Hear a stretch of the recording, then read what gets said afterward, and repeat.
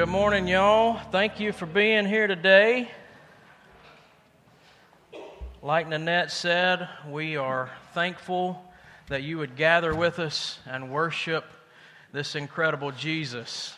One thing that I want to tell you about is these gatherings are really good, but we also have small groups that gather in homes that we call home groups. And if you are not a part of a home group and you would like to try that, you would like to try to be a part of one, this week is a great week because we're not having any kind of a Bible study this week. We're just eating together and getting to know one another. So it's a good week to try a home group if you're not a part of one already. I'd encourage you to do that. I want to start with a question today, and we're going to be in the book of 1 John if you want to go ahead and turn there in your Bibles. But I want to start with a question, and the question is, have you ever heard anybody say the phrase, follow your heart? You heard that, or listen to your heart? Have you heard people say that? I Googled it, and there's like 1,500 songs about listening to your heart and following your heart. I'm not going to sing any of them for you. But there's a bunch of, there's this ideology about listening to your heart, follow your heart, do what your heart tells you to do. You know not to do that, right? That's not the best thing to do. Our hearts can mess us up. Our hearts tell us stuff like we need a new puppy. And our brain says, bro, don't do that. Our heart tells us to go ahead and spend the extra $98 so we can get free shipping at the $100 mark. Take a little bit to add that up, but our hearts tell us that it's a great idea to post our political views on Facebook. And then 5 comments later, our heart's proven wrong again. Our hearts tell us that we should make a huge, awesome purchase to take our minds off our financial troubles. You'll get that later too, maybe. And then when we send this foot-long text message to somebody and they respond with K, our hearts tell us to do bad things. The dreaded K. Don't tell nobody. If they worked on a text message that long, don't say K. Beth's heart told her that she was marrying the perfect man. And sometimes your heart's right.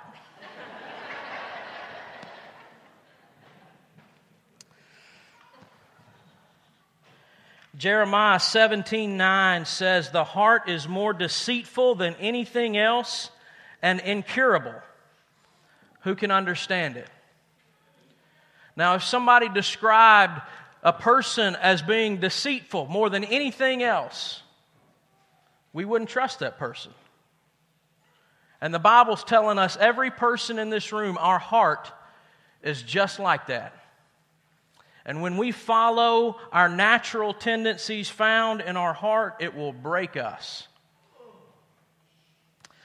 This morning we're going to be in 1 John chapter 3.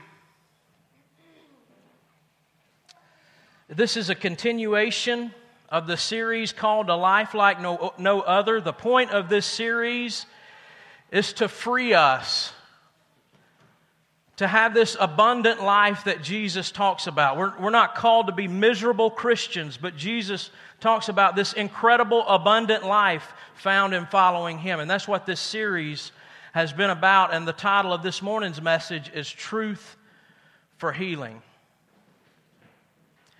And I hope to encourage you, if you are a believer, if you're a child of God, I want to encourage you to not listen to your heart. It makes for great songs and great hashtags, but it's not a good theology. 1 John chapter 3, starting in verse 19. We're going to read verses 19 through 24. But first, we're just going to read verses 19 and 20. Listen to this. This is how we will know that we belong to the truth and will reassure our hearts before Him. Whenever our hearts condemn us, for God is greater than our hearts and He knows all things. So what John is talking about in the book of 1 John is there can be a time in the life of a believer when your heart is constantly condemning you. And I have walked through this. I've talked to you some before about how I've dealt with a lot of doubt in my life. Doubting my relationship with Jesus, even doubting that God existed. And I've experienced this doubt. And this is kind of the thing that I walked through, where my heart was condemning me. And let me kind of tell you, it's kind of a circular belief system. So what happened to me, and possibly what can happen to you, is you're a follower of Jesus, you believe in the Lord Jesus, you've given your life to Him, but you make this really, really bad decision. I did. You do something really, really stupid, hurtful decision, sinful thing, something you know God didn't want you to do. And then after you do that, you begin to say, well, I can't go do the things that God has told me to do the clear commands of Scripture. I can't go do those things because then I would be a hypocrite because of that bad decision that I made. Maybe you don't do this. I've done this to myself before. Make a bad decision. Now I can't live for Jesus anymore. I can't be found in church anymore. I can't share the gospel anymore. I can't do the things Jesus has clearly called me to do in Scripture anymore because now I look like a hypocrite because of that bad decision I made 5 years ago or 5 minutes ago. Now I'm a hypocrite. I want to put a parenthesis right here, and I want to redefine hypocrite for us, because that's a word that's used a lot. Because we've made a decision that was wrong does not mean that if I live for Jesus now, I'm a hypocrite. That's not what that means. Hypocrisy is actively condemning another person for something that I'm actively participating in myself. That's hypocrisy. Everything is not hypocrisy. Some of it's called growth. Some of it's called maturity in the Christian life. Everything is not hypocrisy. That word's kind of used a little bit too much to describe some wrong things. Children and parents. Children, listen to me. When your parents discipline you for things that they actively did as a child or a teenager, that is not hypocrisy. That is grace. They have every right to discipline you and bring you out of things that cause them brokenness in their own lives. That's not hypocrisy. That would be hateful to say, yes, I did that and it brought brokenness into my life. Go ahead and see what it does for you. That's hateful. Hypocrisy is not a word that should be thrown around as much as it is. Sometimes the right word for what we're describing as hypocrisy is maturity in our walk with God. Yes, I did those bad things, but I want to grow out of those things. So, okay, we've made a bad decision. Maybe it's public, maybe the whole world knows. One of those type deals. Now I can't live for Jesus and follow His commands because then I would be a hypocrite. But following the commands of Jesus is where my joy is found. So then I lose my joy because I'm not actively participating in His kingdom. And I've lost my joy now. And then because I don't have joy in my walk with God, I look for joy in other places. And when I look for joy in other places, I don't know about you, but when I look for joy in other places, I do stupid stuff again. So I do something else stupid. Then I can't obey anymore because then I'm a hypocrite. And this circle just keeps happening. This circle of condemnation where our hearts are condemning us, constantly walking us away from Jesus. And if we stay in that circle for too long, our hearts become numb to even who God is, to even what God wants for our lives. Our hearts become numb because we've just followed this circle of condemnation where our hearts are condemning us for things we did 20 years ago. And it hurts. And it breaks us. There's something that we need to know about in this. We think of reality and the things that we see, but you need to know something. There is sometimes even a more real realm of reality that we cannot see. And we have this enemy that the Bible describes as a liar, and then an accuser, and then a destroyer. So what happens is this enemy lies to us and convinces us that we should do something that we're going to find pleasure in, and then we do it, and immediately he says, ha, ha, ha, and he begins to accuse us. Have you ever done something and then immediately felt guilt? It's because you believed a lie and did it, and then the same person that lied to you became an accuser. And if he can keep you in that circle of condemnation, he'll become your destroyer. That's the truth of the Word of God. It's the truth of what I've experienced in my own life.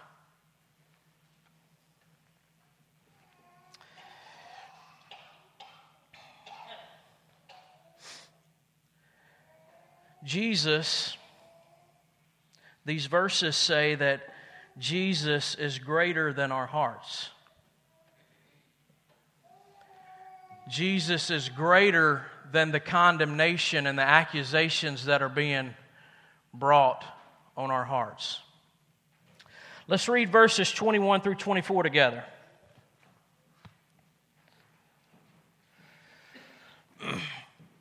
Dear friends, if our hearts don't condemn us, we have confidence before God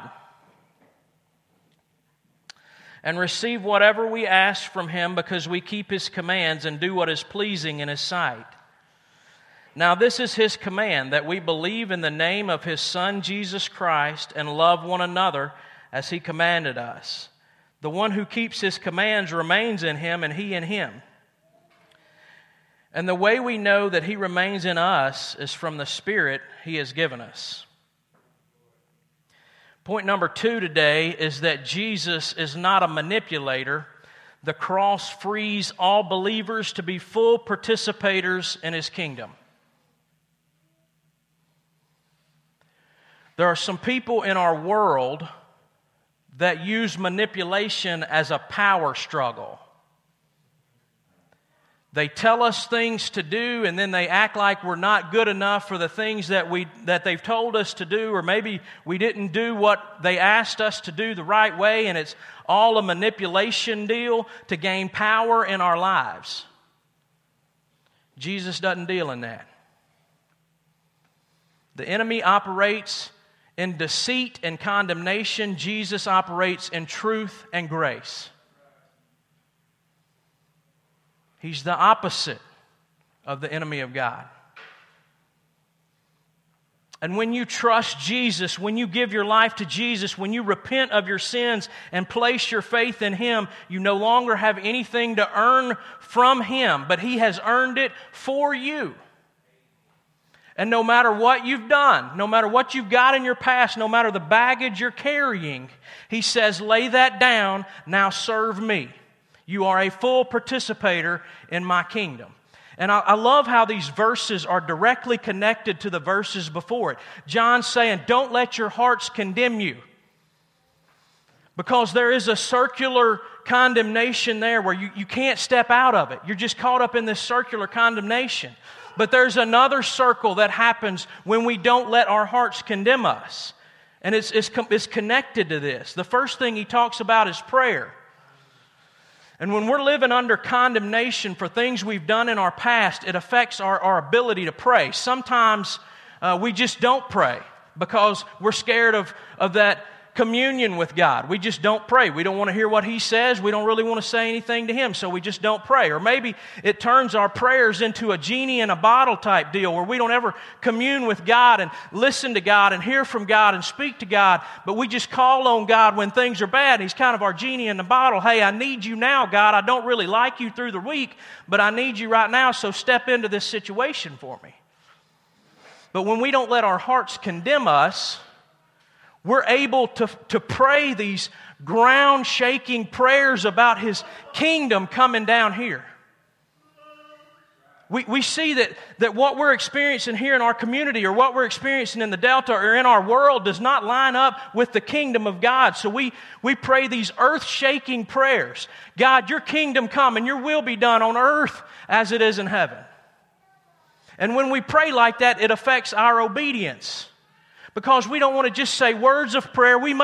God might use us as the answer to our own prayer. You want to see your kingdom, my kingdom come, my will be done on earth as it is in heaven. Hey, step in this kingdom effort with me and obey me. And the Bible is no longer a rule book when that happens. It's not a book of rules, but it's how we can see the life of Christ lived out in our own lives.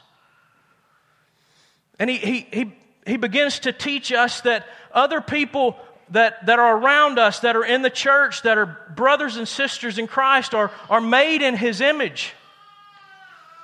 And because they're made in His image, we're able to love them. Not for what they can do for us, not for how they can help us, but because they're made in the image of our King. And when we're able to pray these groundbreaking prayers and live this life that He's called us to live and love people who it's impossible for us to love, we begin to see that we can't do all this. It's Jesus living His life out through us. And it gives us confidence before God to pray these groundbreaking prayers.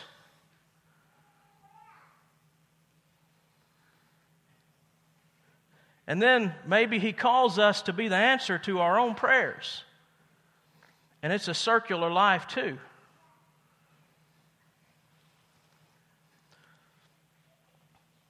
We're either caught up in a circle of condemnation where the enemy is spewing out his venom through what our hearts are convincing us of, or whether we're living in a circle of abundant life, where we're praying groundbreaking prayers and living this incredible life where Jesus' life is actually stepping into our own.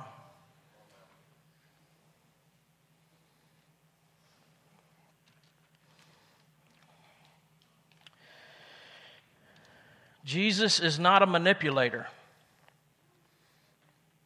If you have repented of your sins and put your faith in the cross of Jesus, He has made you a full participator in the work of His kingdom. If anyone, including your own heart, tells you otherwise, do not believe it. It's a lie.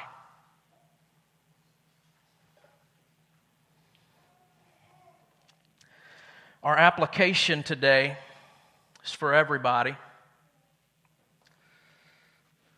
When our hearts condemn us, use BOL and find healing. I'm going to explain that. But I want you to hear me before I do. There are people that the Bible clearly teaches that think they are going to heaven when they die, and they are not. Don't want to scare you there. Want to be honest with you there. And I would never want to convince somebody that their future is safe when it's not. On the other side of that, it's very crippling to the life of a believer to be constantly living in doubt all the time. So I would never want to bring doubt to a believer that is a believer. So do you see how this is kind of sticky ground that we're walking in? I don't want to convince anybody of something that's not true. I also don't want to bring doubt to somebody that truly is a follower of Jesus. But I think John gives us a really good test here. And it's not, did you pray a prayer one time at Vacation Bible School? But he gives us 3 things to examine our own life with that are really tangible things. The B of BOL stands for belief. Do you believe rightly about the person of Jesus? This passage names 3 names. He says, believe in His Son, Jesus Christ. That's very rare in the Scripture that all 3 of those are mentioned together. Son speaks of the deity of God, of Jesus. The Son speaks of the deity of Jesus. Do you believe that Jesus is God? Jesus speaks to, it's His human name. And in Hebrew, the word Jesus translates to the word Joshua, which means Yahweh brings salvation. Do you believe that Jesus was 100% sinless man, sent by God for salvation of all people? And then there's the last word, Christ. That's not Jesus' last name, but it means anointed one of God. So the first test, going by those 3 names found in this Scripture, is do you believe that Jesus is God incarnate, sent by Him for the salvation of all people, and that He is enough, and not that He is a way, a truth, or a life, but that He is the way, the truth, and the life, the only way to God?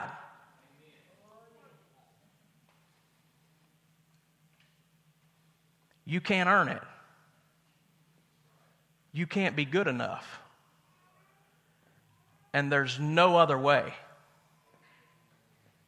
Do you believe rightly about Jesus? The O stands for obedience. And when I talk about obedience, this is a test found in 1 John here. When I talk about obedience, I'm not talking about being a nice fella. There's a lot of Buddhists, a lot of Muslims that are nice people, but they don't know Jesus. I'm not talking about being a nice fella. I'm talking about, does your life say, I belong to Jesus? Whatever He tells me to do, the answer is already yes before I hear the command. There are some people in this room that I'm watching walk through incredible pressure because of their obedience to Jesus. And I want to snatch them out of it. I want to say, just stop. I want to just snatch them out of it. But later on in life, those same people are going to be able to look to a time where they obeyed under extreme pressure, and it's going to give them confidence at the throne of Jesus. Do you obey? Not to earn salvation, but have you surrendered your life to where your answer is already yes before you ever hear the words out of His mouth? The L stands for love. These are the 3 tests found in these verses. Do you believe rightly about Jesus? That's a huge deal. If you believe Jesus is a way to God, I can't grant you confidence in your salvation. Do you obey? I'm not saying you're always perfect. I'm not saying you never mess up. But for when you look at your life, do you see obedience? And then love. Can you supernaturally love other believers? This is the test found in 1 John. I want you to truly look at that test and say, do I line up? Or my answer is yes, I belong to Jesus. Because if you're doubting your salvation and you follow Jesus, you need to step out of that heart condemnation and fully serve Him, because our world needs you to fully serve Him in confidence. But if you look at that test and you say, man, I don't see those things in my life. I want to ask you to jump in with both feet and put your trust in Jesus so that you can be a part of His kingdom. He deals in truth and grace. He's already paid the price for you. Give your life to Him. Follow Him. Either way, these are truths for healing. If your heart has condemned you, don't listen to your heart, listen to Jesus. But maybe your heart's telling you you're good because of a prayer you prayed 30 years ago, and you need to find healing in placing your faith in Jesus for the first time.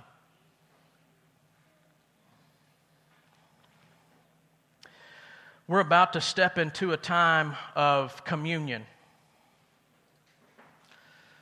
In just a second, I'm going to pray, and I'm going to ask you to go to one of these stations, grab you some bread and some juice, and don't take it. Come back to your seat. Come back to your seat. I want to lead this time together. But before you do, I want to give you a time where you can respond. If you've never trusted Jesus before, and today you want to stand up and give your life to Jesus, I want to give you that opportunity. This is going to take a lot of boldness for you to do, to stand up in front of everybody, but I don't really do the whole heads bowed, eyes closed deal. When we put our faith in Jesus, it's a very public thing. It's a personal thing, but it's a public thing. Jesus died publicly for us. We need to live publicly for Him. If you want to give your life to Jesus today, if you look at that test and you see that you're not confident by what you see in that test and in your life, and you want to give your life to Jesus today, I want to ask you to stand up now in front of everybody.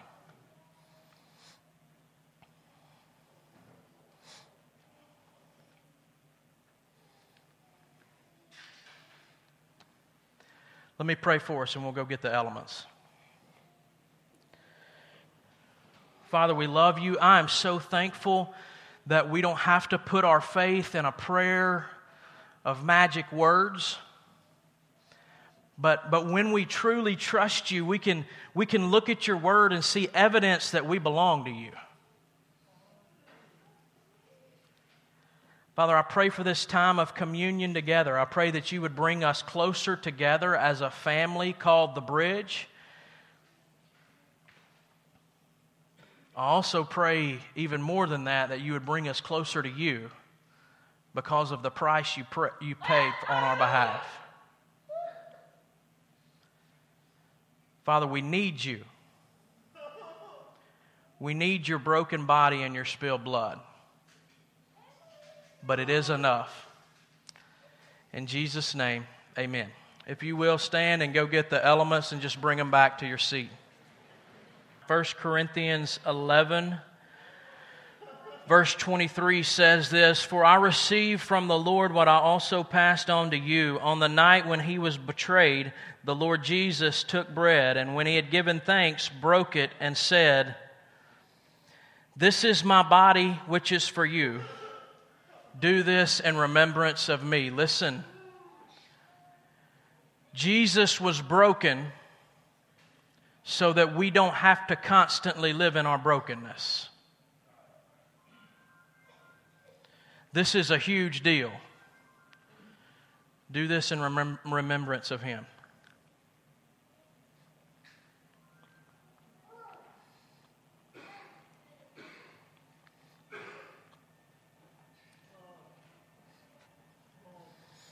Verse 25, in the same way also he took the cup after supper and said, "This cup is the new covenant in my blood. Do this as often as you drink it in remembrance of me." He talks about new covenant right there. Old covenant meant that when I messed up, when I made a mistake, I had to go sacrifice on an altar to God to cover that mistake. But Jesus is saying here, when you put your faith in my blood and what I did on the cross, there is a new rule, and that is you trust in that blood. And he covers you. My faith is no longer in me trying to do something to take away my sin, but it's in Jesus that he's covered me. Remember him when you drink this juice.